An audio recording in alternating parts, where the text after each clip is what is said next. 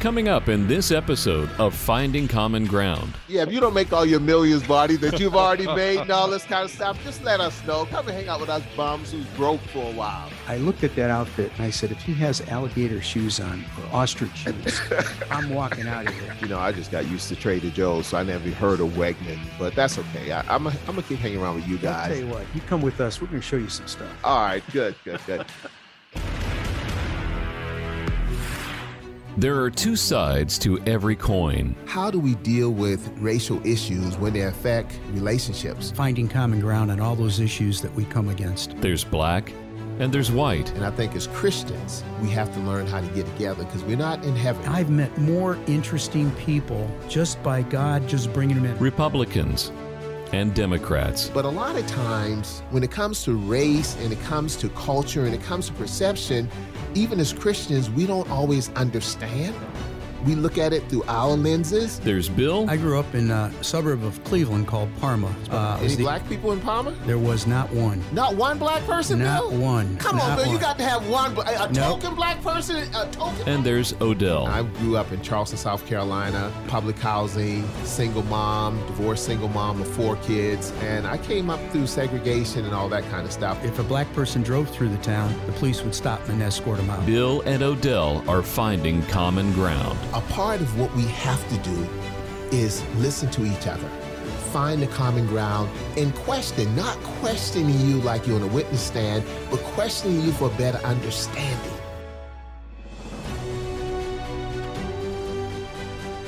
Father God, we just come to you just saying thank you for peace of mind. You know, just so many good things are happening in spite of and because of. So we just want to say thank you for you being you.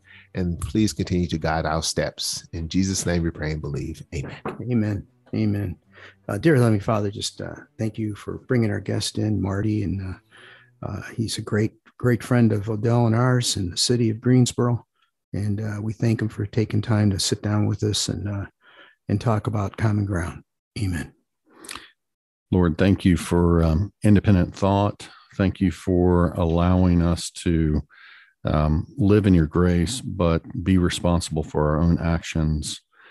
Thank you for allowing us to communicate with each other and share ideas and strive to learn and improve ourselves to be better for you.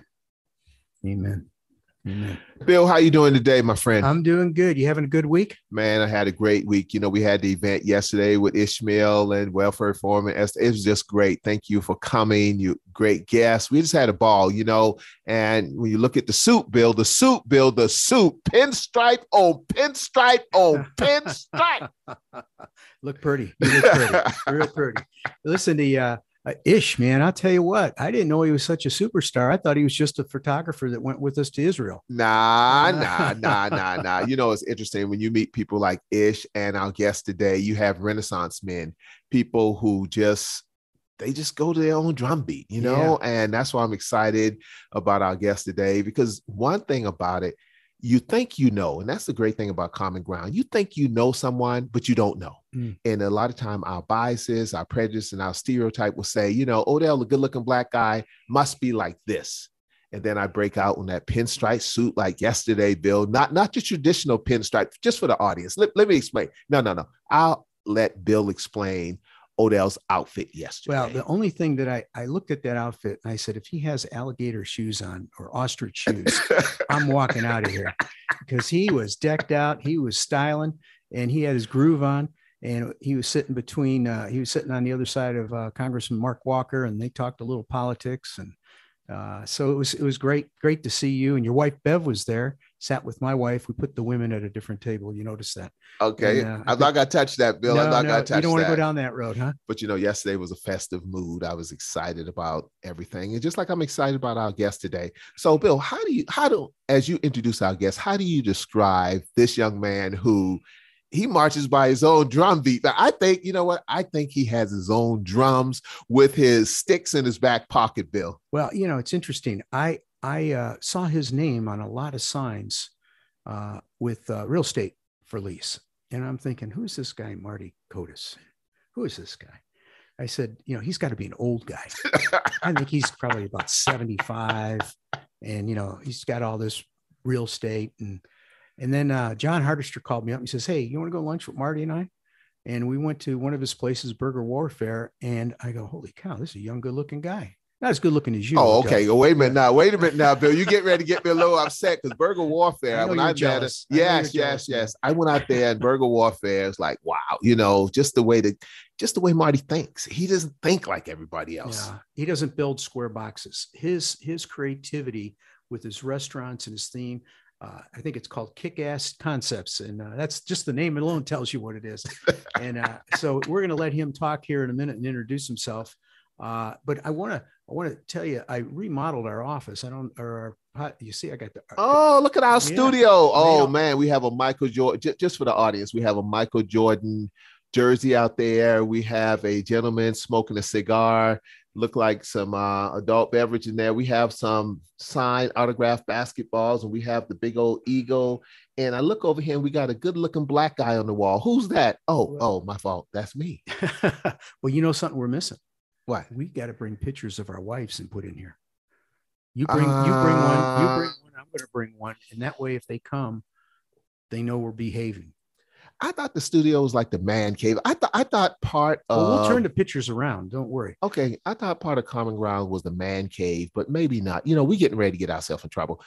Bill, let's bring our guests in because you're getting ready to get me in trouble into the holidays. Because why could a good-looking black man be in the doghouse for the holidays, Bill? Yeah, we don't want that. We want that. Well, Marty, welcome to our podcast, and we'd like you to introduce yourself a little bit. Sure. Yeah. Thanks for having me. One thing I want to say, you have a great voice for this. Man, oh man! If you don't make it in real estate, come on in. We'll hook you up. Yeah, if you don't make all your millions, buddy, that you've already made and all this kind of stuff, just let us know. Come and hang out with us bums who's broke for a while. Oh, I don't believe that.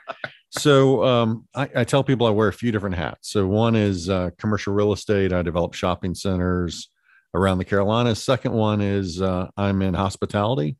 So I've got restaurants, restaurant group, theater, brewery. And then third hat is I serve the UNC system. I have served on the board of governors and now the trustees at Chapel Hill. And then my fourth and favorite hat is street art. And I've sponsored and curated about 300 different street art installations. Today, we've got a young fellow, Noah Barnett, who's over at Roses at Conan Summit painting the whole front of that shopping center. It's going to be impressive.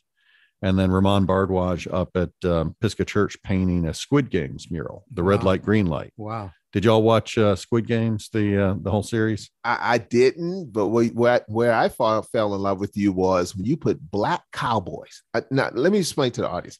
Here I am, Odell, black as black can be, love it.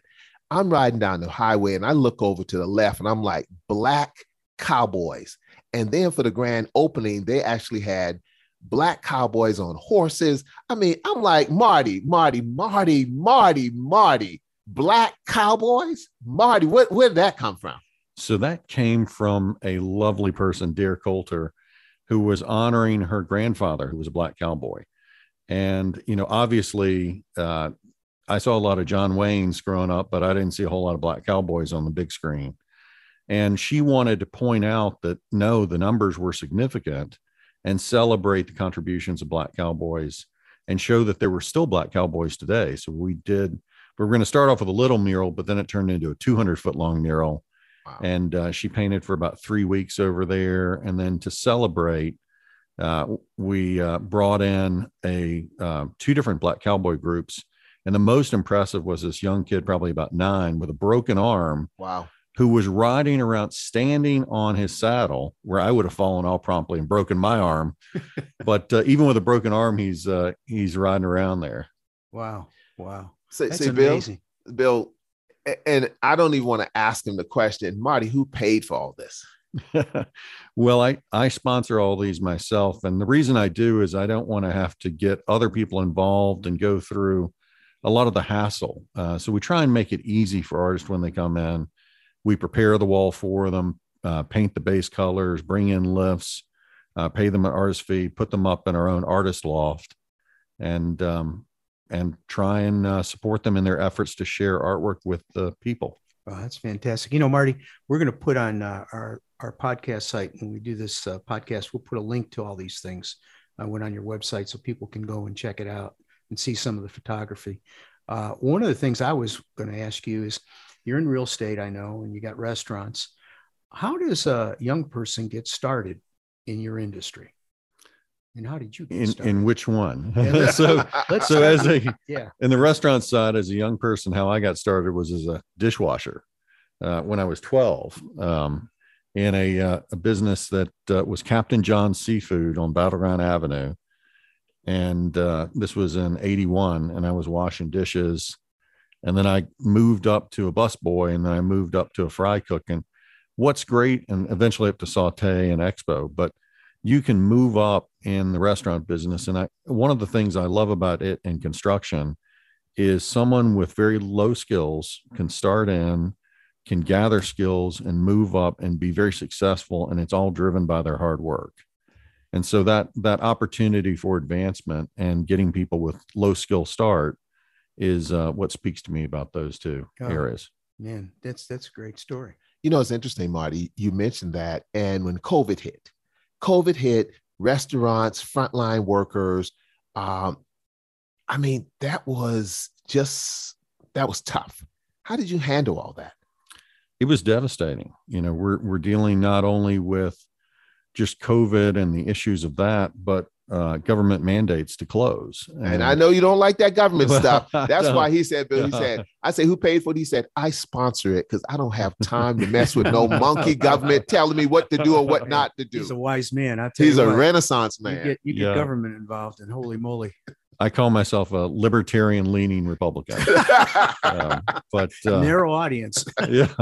So, I mean, it was really tough to go through that, and we didn't know when we were going to be able to reopen. The goalpost kept getting moved, and it was just a real tough struggle. Thankfully, it feels like we're coming back out of that, but now we're facing a labor shortage where people got out of the industry, and I think habits have changed now, and so it's just it's a challenge. Really? Well, wait now, people still eating. Now I'm still eating. So what habits have changed? What, burgers, don't mess with our burgers, Marty. Don't start. Bill, let's not start cutting back because, I didn't get this stomach for nothing. Well, the challenge is, the supplies are costing a lot more, but you've got people that were in this industry that were working hard in it, working weekends and nights, that came through COVID and said, I don't know about this working nights and working weekends as much. Maybe I want to pull back and reconsider kind of quality of life issues. And I completely understand that, but it's, we're feeling it in the industry until we can get more people back into the workforce. Yeah. That's one of the reasons I'm a big supporter of immigration reform as well. Yeah. That we need to get more low skilled workers coming in to help with the workload involved. Yeah, absolutely. I totally agree with you. I think there's an opportunity for them, like you did, starting out as a dishwasher and working your way up. The other question I was going to ask you is, how do you get financing? How do you do that? I mean, do you have relationship with banks? And if you don't have credit at the beginning, you're starting out, how does that work? So now we're pivoting to real estate. So I think the thing to do, what I did, one of my first big projects, I, conceptualized something. I saw what other people weren't seeing. And so I was able to go in and kind of envision that. And then I found a way through marketing materials to communicate that vision to prospective tenants. And I pre-leased a whole building before I started. And so when I came into the bank, I had my construction cost, I had my tenants all lined up. I was ready to go. And that was my first big project. And I was able to get funding for the whole project at that, bank financing. And then later I was able to refinance that. And that allowed me to pull some equity back out of the value add that I had and deploy that into new projects. They didn't teach us this in public housing in Charleston, South Carolina. No. They didn't teach that. So Marty, so who taught you? Marty, who taught you? So, I'm really thankful for, I'm a product of Keenan Flagler at Carolina, the business school there. And then I went on, I was the Joseph Bryan Fellow at UNCG in the MBA program. And then I went through a lot of different real estate classes out there and designations, ULI, CCIM, IREM, that taught me a lot of these different skills. But a lot of it's, learn on the job, where you have to learn how to do these things. When I came and visited you in your office, your walls were painted like Monopoly, like a big Monopoly board. And you had, was it P.T. Barnum? Yeah, P.T. Barnum. I mean, this huge, just a big old huge picture of P.T. Barnum. Why P.T. Barnum? And with the Monopoly, all your properties, you had all them all over the wall. Why? What represents that? Yeah. So when you come into the office or even on the outside, you'll see the kicking donkey to represent kick-ass concepts. You'll see the Monopoly reference, which references real estate. And it's really, that is one of the first things that kind of celebrates this idea of property ownership and acquiring property. And then you've got to build on them. You got to build houses or hotels on them to improve them. And so I like that reference. And we use whiteboards to kind of keep track of little details on each property. And then we've got a Gordon Ramsay image in there to celebrate kind of the demanding, striving for excellence in restaurants. And then we have a P.T. Barnum up, and that's probably my favorite. It's an original shot of P.T. Barnum and then the Hugh Jackman from The Greatest Showman imagery. And that's because, that's that fearless entrepreneur where you're taking a chance, you're doing something that maybe others don't believe in, but you believe in yourself and you push forward and you make it happen, which was the messaging behind P.T. Barnum. And, great marketer too, because you got to sell yourself to get there too. Those banks aren't going to loan money to people that don't believe in themselves and don't show that they can make things happen. Yeah, well, that's the truth. That's the truth. Now, this show's about common ground. And so one of the things we always ask our guests is, how do you find common ground? You in your art industry and in the real estate and the restaurant, how do you do that? I think, one of the ways that I find common ground is I don't put on any airs. I enjoy nice things and I enjoy going to do different things, but I'm not really a country club sort of guy. I'm more of, I'd rather hang out with some guys after work and grab beer or something. So, I think I find common ground with a lot of people in the restaurant industry and the construction industry because they're hardworking, good people. I don't find as much common ground with people that I think are very arrogant or dismissive of other people. Yeah, I see that in the few times we've been together. I've sensed that was, and it's kind of your relationship with John Hardister as well. He's just a beer drinking buddy. John's a sharp guy. I wish we had more politicians like that because he doesn't. It doesn't matter what sort of constituent calls him. He will address the issue. It doesn't matter their party affiliation. He's just there to serve the people. He's a real servant leader, and I admire that about him.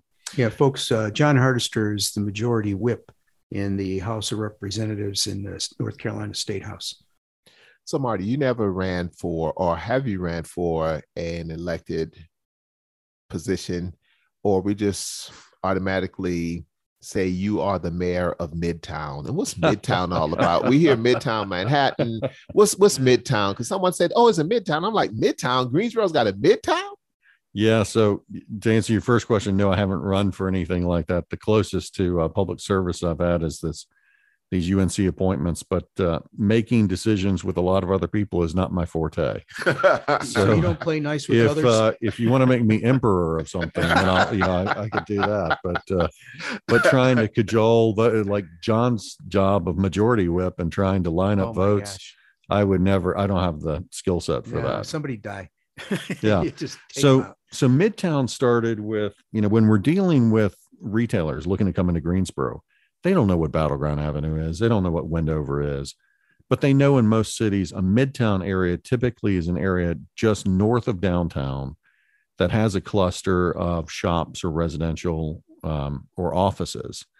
And so, they wouldn't know Green Valley, they wouldn't know Friendly, but they know when I say Midtown, they're like, okay, that's an area that's just north of a downtown. So we started branding it. It was actually Tyler Quinn in my office that used to work with me that started pushing that out, and he called it Midtown.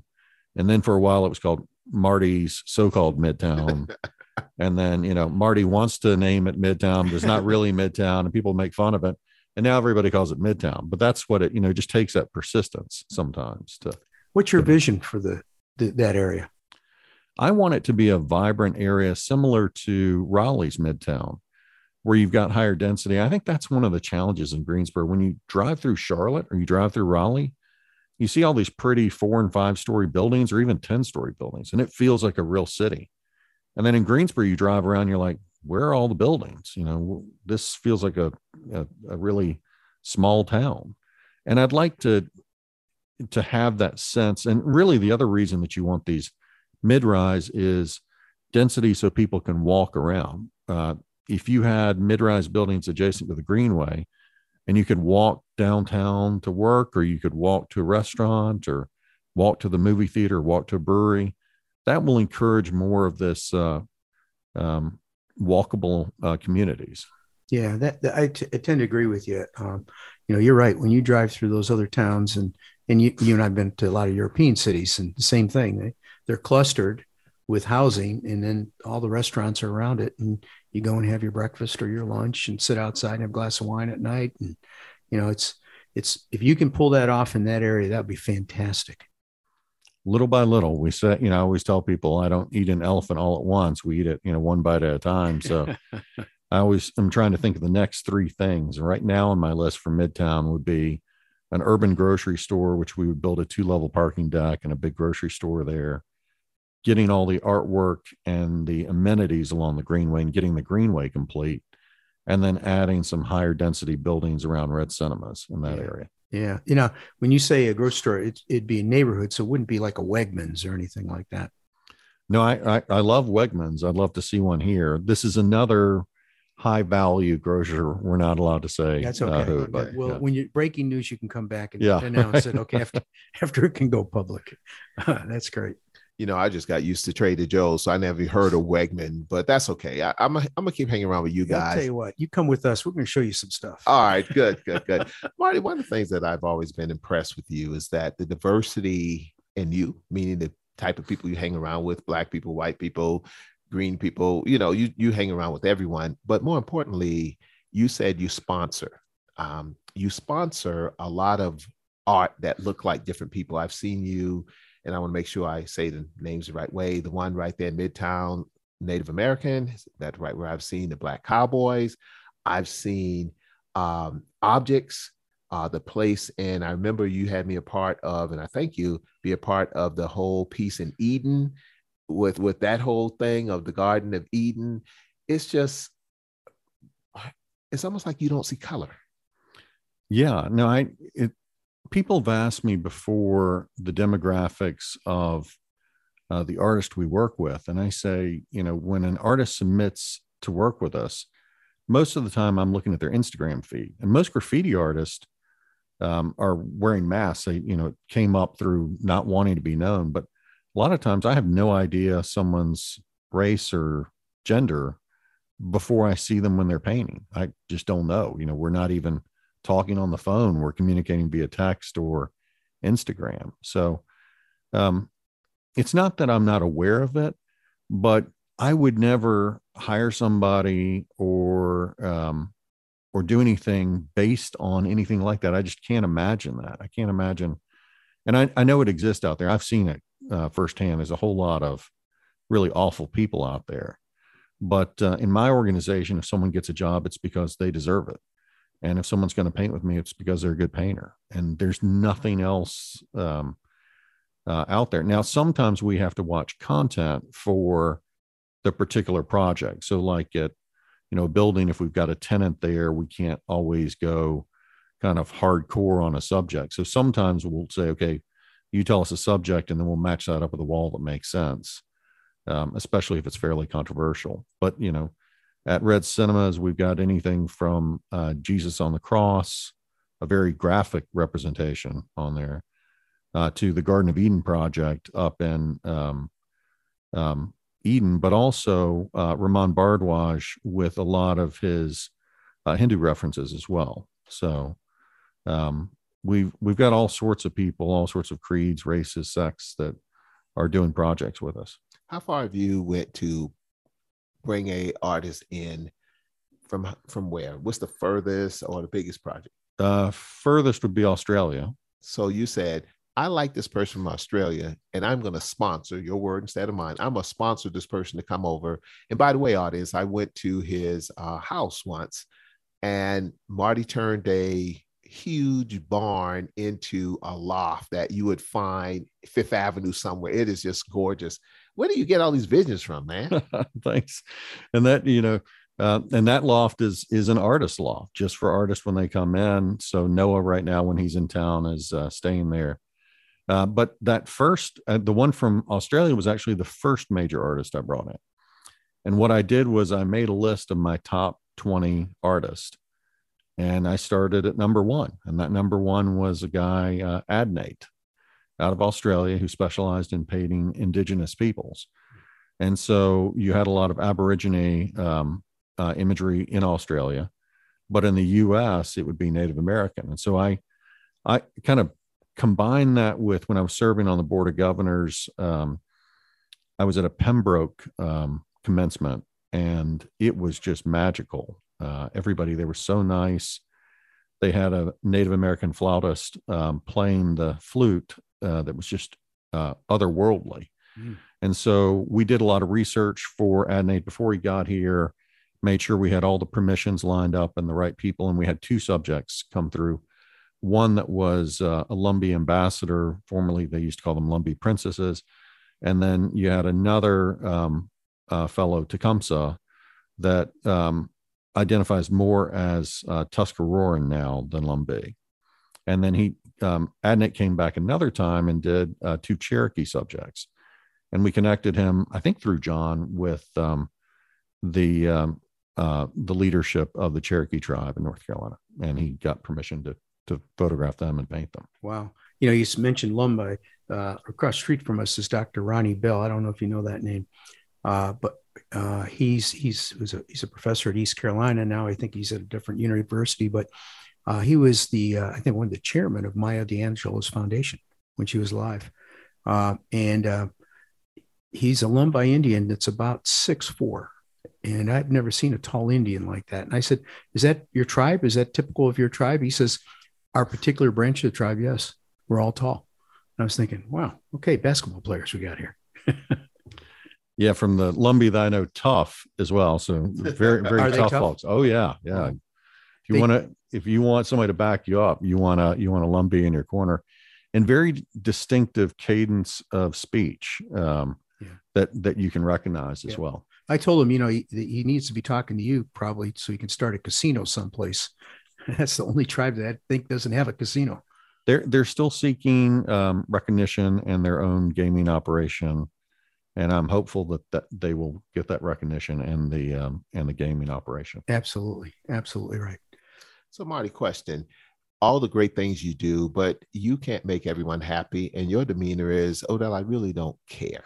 So tell us about some of the battles, because yes, we love it, but I'm sure everybody don't love it. People are like, Marty, here you are, you're rich, you're this. Why don't you just come and fit in with everybody else? Why don't you continue to hang out with Bill, the rich Republicans, and go to the country clubs and smoke the cigar and bourbons and all that kind of stuff? Why don't you just hang out with Bill? Got a couple horses. He has one black friend, me, that kind of pal around with them. Ish. Ish is rich though. Ish is rich, so Ish is a rich black guy. I'm not. So Marty, but you don't go that route. Why not? Yeah, I guess just because I'm more of an independent thinker, and I value different perspectives, and I value different people's opinions, and I don't really fit in one box or another. One week I might be attacked by Democrats, another week I might be attacked by Republicans. I did this piece where we were very critical of Donald Trump, where we had Donald Trump. I brought in artists from Greece and commissioned for this piece of art to go in. And had Donald Trump in red and a pig in blue. And when you look through these different lenses, you see different things. And I had the former majority leader call for my resignation from the Board of Governors, saying I wasn't a true Republican. And I said, just because I'm not drinking the Donald Trump Kool-Aid doesn't mean that I'm not a Republican. Yeah. If somebody does something and acts like a pig and I call him a pig, then, deal with it. then, feel free to debate me on the issue, but I'm not going to be canceled by either side. And I get attacked by liberals probably more often than not. There was a local independent paper that just trashed me for, I have no idea why, but just because they want to. I think I've replaced Roy Carroll as the punching bag for the Democrats out there. The one they haven't gotten was Andy Zimmerman yet. They haven't picked on him. Yeah, we need to go after Andy. Hey, Andy, if you're listening, we're coming after you. Andy and I are good friends, and he's a good guy. He's done a lot for the city like you have. Talk about laid back. He's super laid back. Oh my gosh. And he's got some very creative projects. He does. I was walking down the street in Greensboro, and I see this guy coming on this real funky bike, and it was Andy with a hat on. And I think, Andy, you can't afford a car. He's got a very bohemian style, and that comes, I think, from the kayak background that he had. Yeah. But cool dude. But yeah, he doesn't get picked on enough. Yeah. We need to spread the attacks out there. Well, the Tanger Center. The Tanger Center is a big deal. What do you think about the Tanger Center, sir? I think there are projects like that. I love the fact that arts are being brought in, and I enjoy going to see Broadway shows. I've seen shows in London and all over the place. So I'm glad that's here. I guess so but that feels a little bit, when you're paying $100-$200 for a ticket, there's a certain group that can afford that and some that can't. So I think I prefer, for my particular taste, things like street art where it's open to anybody and there's no ticket to be bought and you can just see it and enjoy it. That I personally find rewarding. Yeah, just for folks, so you know what Tanger Center, it's Stephen Tanger Center. It's the largest performing arts center in North Carolina. They just opened it up, so it's a big deal. From that standpoint, but you're right about the tickets. Now, people can do a tour of your art, can't they? Yeah, they sure can. So we've got a website, codastreetart.com, and we have an interactive downloadable map on there so that people can see where the art is and then go visit it and find it, and they can go whenever they want. We went to Waco, Texas. Story and I did for a Boy Scout thing, and we stopped in Magnolia Manor or whatever, it's Magnolia, and they give tours of all the homes that they've worked at and take you to places, and they have that has changed. There's more people that come to Magnolia or Waco now for that than go to the Alamo. Wow. Yeah, it's become huge. And they've revitalized. Waco was a sleepy little town, and they've revitalized Waco. Yeah, a couple of articles have come out now ranking Greensboro in the top 10 in the country for street art. So really, because thank you. Well, thank the artists. The artists are the ones creating the art. Otherwise, you just have me sponsoring some stuff that's not so good. But the artists are the ones that are fantastic, especially Jex that's based here. Mm-hmm. He's really one of I would rank him one of the top 10 street artists in the world. He's based here in Greensboro, and he is just the nicest guy. But he has an eye. He did that P.T. Barnum piece. Okay. And he can see things that, I don't even know how you see. If you gave me a spray can and told me to paint, a straight line on the wall, I'd have a difficult time with that. And he's doing fades and overlay, and that wasn't complicated enough for him. So now he's doing one image on top of another image as well. Holy moly. Well, Marty, help me on this. You've been in Greensboro your whole life, correct? Yes. So you look at Greensboro, you look at what Odell, for lack of a better term, I say the white part of town, the black part of town. We could say now the East Greensboro, West Greensboro, North, Midtown, all this good stuff. How do you see, because for one Greensboro to go forward, we all have to go forward. I know there's a lot of investment around the Friendly Center and the airports and everything. I don't see as much investments on East Greensboro. And I know you said, Odell, well, as an investor, return on investment, blase, blase.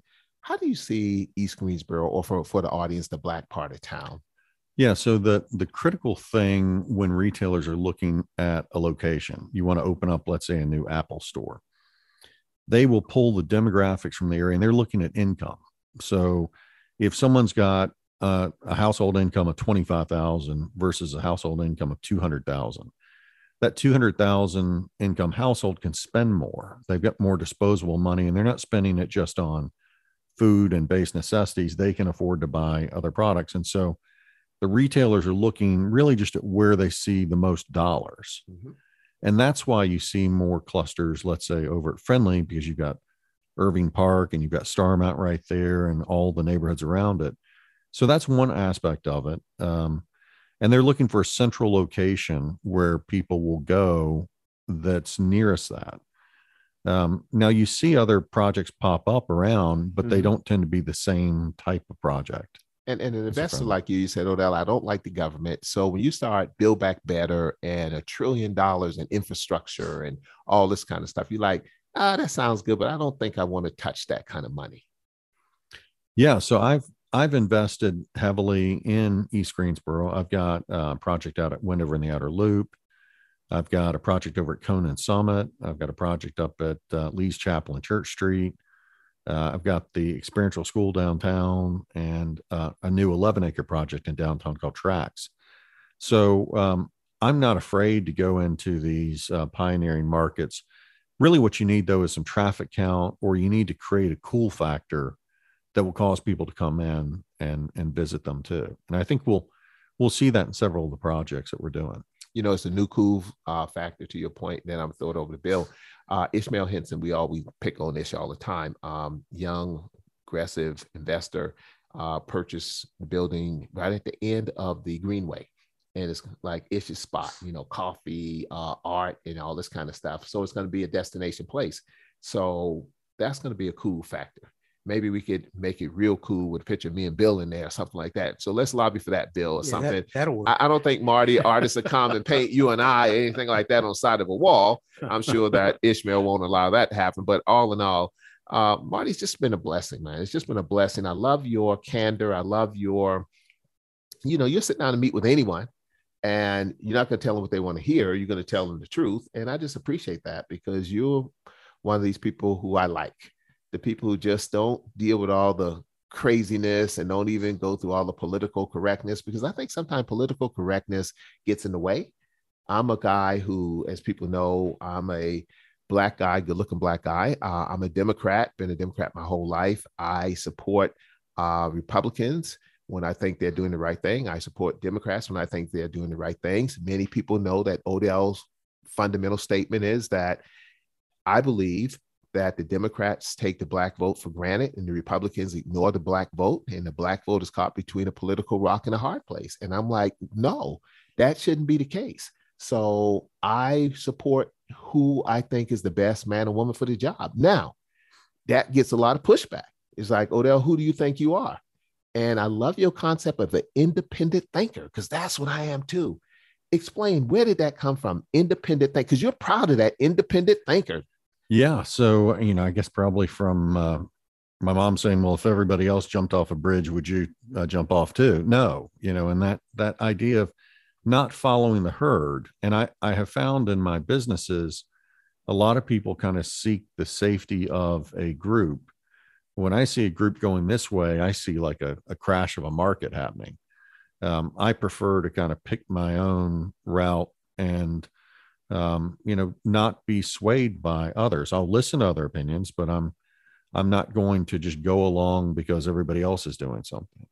And that's tough, because you get pushback and you're not seen as being a team player if you don't buy in. Yeah. I remember once, then we could throw it to Bill and we would finish off. But I remember when I endorsed nobody knew him, a guy, a white Republican pastor who was running for Congress years ago. And, guy came and talked to me. And I'm like, you know what? I like this guy. And then talked to me again. I like him. So I endorsed him. Oh my God. People were like, somebody need to get Odell in line. What's wrong with him? You better go get your boy. Oh, and I'm sitting there saying, and it bothered me because it really caught me off guard. And it caught me off guard because some of the people who you would never think would say something like that. It's like, why would you do that, Odell? And I'm like, do what? Why would you endorse a Republican and you're a Democrat and you're Black? And I'm like, I didn't endorse a Republican because I'm a Democrat and I'm Black. I endorsed a person who I thought would do the best for the job. And by the way, the whole time, the Democratic candidate never even reached out to me.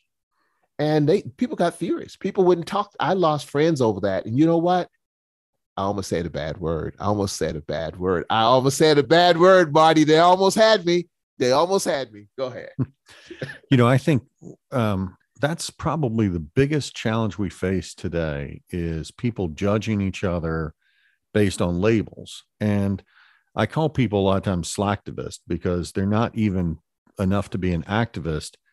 They're looking for a quick, easy way to vent or make a statement or, not even read an article, to read the headline. And that lack of conversation, the lack of curiosity to really dig into the person and learn more about them and seek common ground like y'all are doing, it's it's a lost art that I'm glad you're bringing back, because it just doesn't happen much these days. Amen. Well said.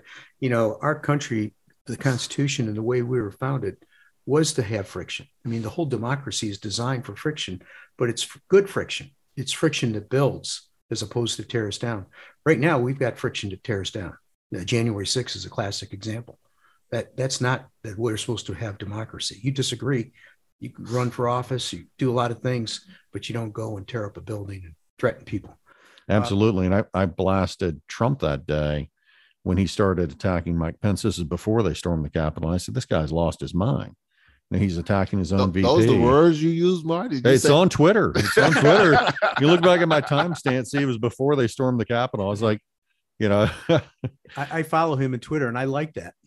well, they're going to call you, what's this thing they call you, a rhino? Now they call black people, they call me all kind of things, from the N word to all kind of words. But this rhino thing, I don't know. What's that all about? So Republican in name only. Yeah. And it's just another way to try and insult you. Oh, so that's an insult. Yeah. Okay. See, when people insult black folk, we know they insulting us. We don't have to go through and are they insulting us or not? White folks would be so polite, and y'all insulting people sometime, Marty. But see, Marty ain't polite. Marty's polite, but I like Marty. When Marty hits you, he wants you to know he hit you. He don't throw a rock and hide his hand. He throw a rock. He show you the rock, and I'm gonna hit you with this rock. And I want to know now what you're gonna do, because you deserve to be hit. And that's what you did with the president. You're like, listen, man, this is a bit too much now. Well, good people have to speak up, in all parties, and you can't just, because it's part of your tribe, because you're Republican, just give everybody a free pass. And I think that's my biggest problem with what happened with Trump and the Republican Party, is people not pointing out that the emperor has no clothes. Amen. And so I think you got to speak up now. Now there's an awful lot of things. No one's probably going to ever accuse me of being a rhino, because I'm a pretty conservative guy on a lot of issues too.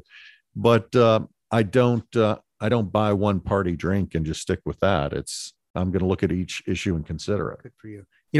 Before, as we close here, a couple of things and challenge you and Andy and Roy and some of the other big developers in town. And Ishmael Henson. They don't know about this yet, but he's the young black superstar developer who's probably got a lot of properties too. We're going to bring Ish on the show. So you think we get him on? You think we get him on? You got money? Just show up.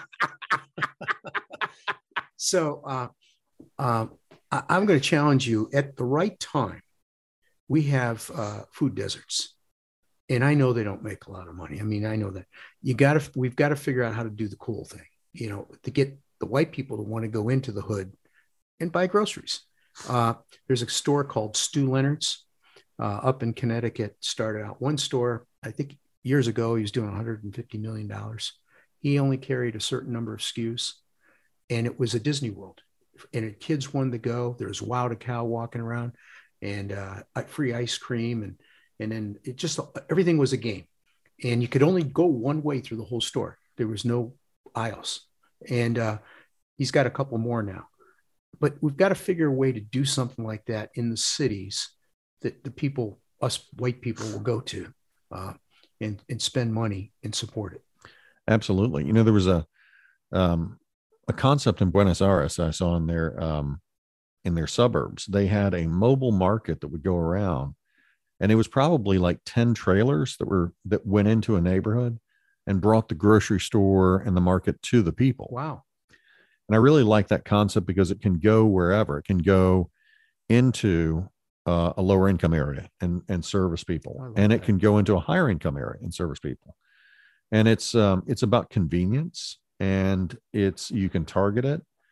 The problem isn't, it's not developers not wanting to build something. I'd love to have tenants in all my properties in East Greensboro, of course, but we've got to attract people in, and I don't run a grocery store, so we'd have to find one that's going to come in. But we definitely are trying to get more grocery stores in those food desert areas. Oh, that's great. And that's a passion project of mine too. Good. That's outstanding. You made me think about with the trailers. Maybe we need to talk to Fresh Market and Old Dominion. Yeah. See if they could do a joint venture. Absolutely. And have it arrive on your property. Yeah. No, I mean, I think we could base something out and send it out. And it's going to be to a point where you're going to have a self-driving car or drone bring you groceries anyway. Yeah, that's true. Well, it's interesting. Mark, let me ask another question before Bill closes us out. You got the invitation to come on our show. You get invitations to speak, and you could do just about anything you want to do. You've been blessed to be at that point. Why did you accept this invitation? Well, I respect both of y'all. And I have really enjoyed our conversations. And I didn't ask you what we're going to talk about beforehand because I felt safe. Wow. Not that I need a safe space, but I didn't feel like, you were going to, ambush me or anything in a mean-spirited way. But like your show name, find common ground, have a reasoned discussion. And I'd love to have more reasonable discussions like that with people. Wow. Bill, we say all the time, we say, hey, listen, we want to question you, not like you're on a witness stand, but questioning for a better understanding. And that's what we're trying to do. But, one Black, one white, one Republican, one Democrat. And if you're not careful, people are like, okay, that's a fight. It's like 8th grade schoolyard, a Black guy and a white guy fighting, and we choose not to fight. People have told us, you all need to be more aggressive. And that's not what we're trying to do. We're trying to get people on and say, hey, this is how I see it. How do you see it? And we're going to find a little bit of common ground. And it may be incremental, but we think over time, Marty invite Odell back to burger warfare and that big old hamburger that Odell likes and all this good stuff. And yeah, Odell got to have a hamburger. Yes, I know I could stand to lose a pound or two, but not yet. It's going to be this hamburger. Marty, I'm coming for a hamburger. And I might not do the fries, but I'm going to get a hamburger up in there. What's the best hamburger I need to order, Marty? It really just depends. I like the spicy burgers that we have. I love jalapenos and spice, but our warfare sauce with the tots is probably my favorite thing on the menu. So yeah, I've had that. Save up a few calories and, make room for that to have those too. And our shakes, the bougie shakes are really bougie. Tasty. Yeah. Bougie is a term like for Black folk, man. No, boozy, Boozy. But I know what bougie is okay. My fault. I got sensitive ears. Bougie. Okay. I thought you were talking about ish there for a minute. Well, folks, we're getting ready to close out here. And Marty, it's been just enjoyable. And you're right. We had no agenda and you were great. And I'll tell you what, your voice, man, it's when the editor, when you're listening to this, I want you to tell me if his voice is good or not. You hear a lot of voices. Thanks again, Marty. Thank y'all. New episodes are posted every Friday. Please like, follow, and subscribe wherever you get your podcasts. Plus, Bill and Odell are online at commonground.show. This podcast is brought to you by Yes Weekly, the Triad's largest circulated and best read weekly magazine. You can also find us online at yesweekly.com and on Facebook, Twitter, and Instagram. Yes Weekly, your trusted news leader for local arts, entertainment, music, food, and more for nearly 18 years. This podcast is a production of BG Ad Group. Darren Sutherland, executive producer. Jeremy Powell, creative director. Jacob Sutherland, director. All rights reserved.